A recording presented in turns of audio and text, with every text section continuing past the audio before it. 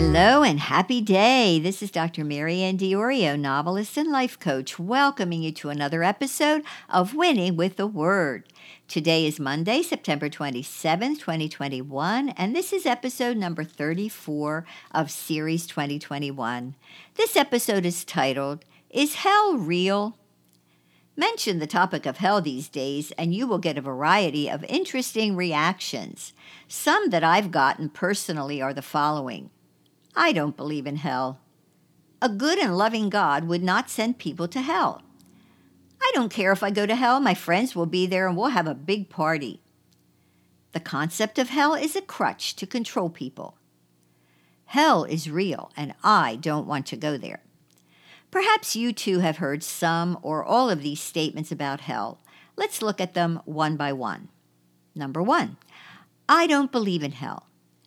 Just because a person says he doesn't believe in hell does not mean that hell does not exist. Whether something is true or not does not depend on what we believe. It depends on an absolute standard of truth established by God. God alone is capable of establishing what is true or not. We are not God. For example, you could say, I don't believe in sound frequencies. But just because you don't believe in sound frequencies doesn't mean they don't exist. Or you could say, I don't believe in gravity. Well, try jumping off a roof and see where that belief takes you. Number 2, a good and loving God would not send people to hell. If you believe this, then you haven't read the Bible. The Bible includes several examples in which God executes mass killings of people in punishment for their sin. Here are a few. The Great Flood in Genesis chapter 6, chapter 7, and chapter 8. The destruction of the cities of Sodom and Gomorrah, Genesis chapter 18 and 19.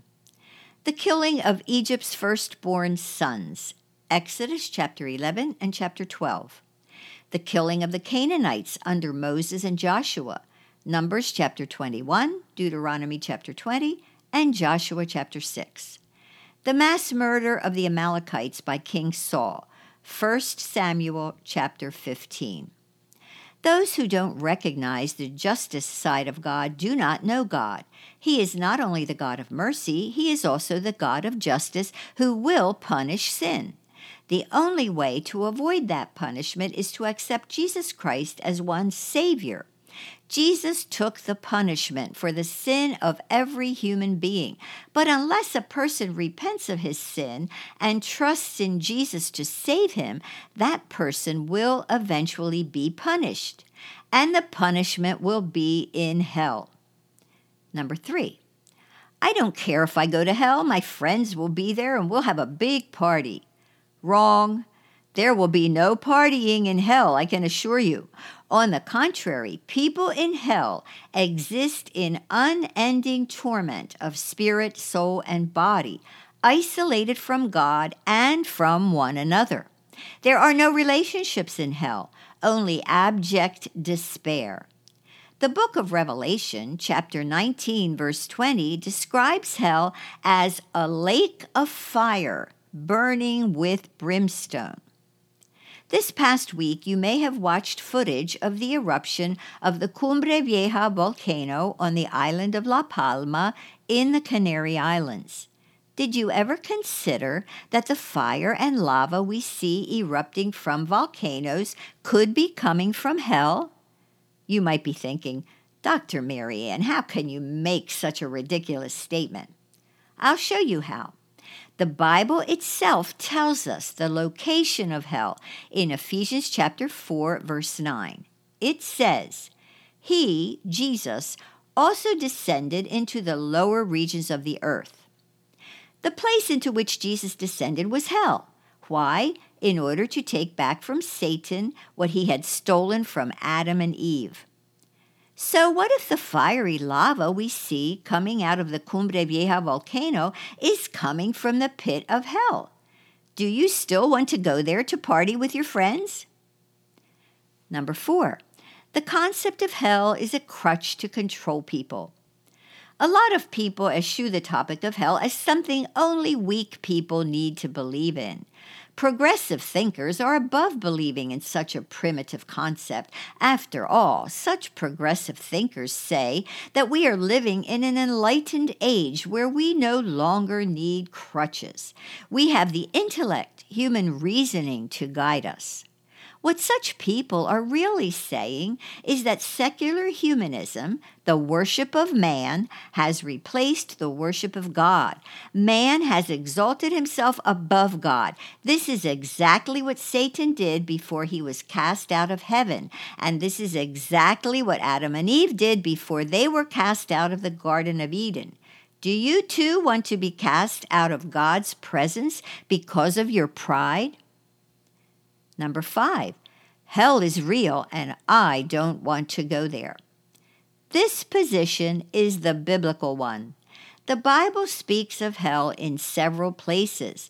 Let's start with Matthew chapter 13, verses 41 and 42, where Jesus says the following, quote, "The Son of Man will send his angels, and they will remove from his kingdom everything that causes sin and all who do evil, and shall cast them into a furnace of fire.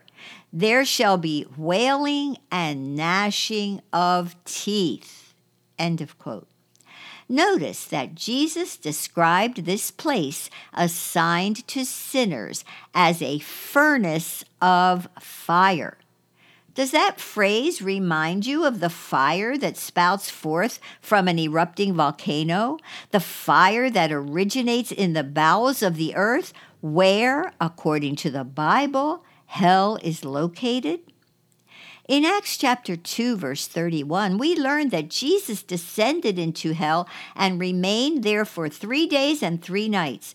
The reason he did this was to take back from Satan the keys of authority and power over man that Adam had forfeited to Satan.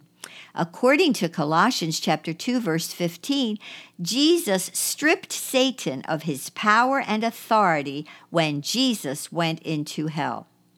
So, the Bible makes clear that Jesus went to a specific place called hell, a place that really exists.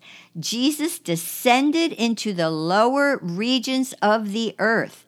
These lower regions describe the center of the earth where hell is located. In fact, Acts chapter 2, verse 27 states that our Lord's soul was not left in hell. So, Jesus went to hell to conquer Satan. Again, where do you think the fiery lava of volcanoes comes from? Matthew chapter 12, verse 40 also confirms that Jesus went into hell. Quote, "For as Jonas was 3 days and 3 nights in the whale's belly, so shall the Son of Man be 3 days and 3 nights in the heart of the earth." Unquote. Notice the words, the heart of the earth. This is where hell is located, in the heart or center or core of the earth. On April 28, 2013, an article appeared in Forbes magazine called "The Center of the Earth May Be Hotter Than the Sun's Surface." The article points out that scientists have discovered that the inner core of the Earth has a temperature of about 11 to 12,000 degrees Fahrenheit, which is 9% higher than the temperature of the surface of the sun. When Mount St. Helens erupted in 1980, one reporter described the eruption with the words, quote, "when hell surfaced upon the earth." Science is discovering what the Bible has told us for thousands of years. Hell is a place of fire and brimstone. Do you really want to go there? So, if you want a picture of the physical climate of hell, just look at an erupting volcano. Is that where you want to spend forever? Yes, eternity is forever. No getting out. Perhaps my message this week sounds somewhat harsh. I don't mean it to be harsh. It is motivated by deep love and concern for your soul. You see, Regardless of what you think, you will continue to exist after your body dies. Your soul and your spirit are eternal. They will never stop existing, but where they exist forever is up to you. I want to speak the truth to you in love because I don't want you to go to hell. I want you to come with me to heaven, the place of everlasting peace, joy, and love. Why would you not want to go there? Is it not worth believing in Jesus Christ in order to go to heaven? Why would you not want to accept his gift of eternal life? Give me one good reason. So I urge you, allow Jesus to come into your life. Don't refuse his gift of salvation. If you are having trouble believing that he is the only way to heaven, ask him to show you that he is. He will. That's how much he loves you. He has done everything possible to get you to heaven. Now it's up to you. He will not force his gift of salvation on you. He simply offers it to you with love and longing that you will accept it. I urge you to accept it. Pray this simple prayer with me now. Lord Jesus, I want this gift of eternal life that you died to give me. I don't want to go to hell. I want to spend eternity with you. So I invite you now into my life, and I receive you as my personal Savior and the Lord of my life. I receive the gift of eternal life that you died to give me. Thank you for forgiving me and bringing me into your family. Thank you for saving me. I pray this in your name. Amen. If you sincerely prayed this prayer, please write down today's date. It is your spiritual birthday. And please write to me at drmarianne@mariannediorio.com. I would like to send you a free PDF booklet that will help you get started in your walk with Christ. I also encourage you to get yourself a Bible and read it every single day. The Bible is God's love letter to you, his manual for your life. In the Bible, God reveals who he is, and he teaches you how to live. Finally, ask the Lord to lead you to the church of his choice for you, where you can learn about him and have fellowship and encouragement with other Christ followers. It is critically important in these last days to fellowship with other believers who are mature in Christ and who can guide you as you grow in him. If you are not yet a subscriber to the Winning with the Word blog and podcast, I urge you to subscribe so you will not miss a single weekly episode. And please tell your family and friends about Winning with the Word. Please pass this post and podcast on to them. Thank you so very much. Finally, I would like to thank all of my patrons who are making this podcast possible. I could not do this without you. Be sure to go to patreon.com if you would like to become one of my patrons. Winning with the Word now reaches 63 countries on 6 continents throughout the world because of the support of wonderful patrons like you. So thank you for checking out patreon.com/winningwiththeword.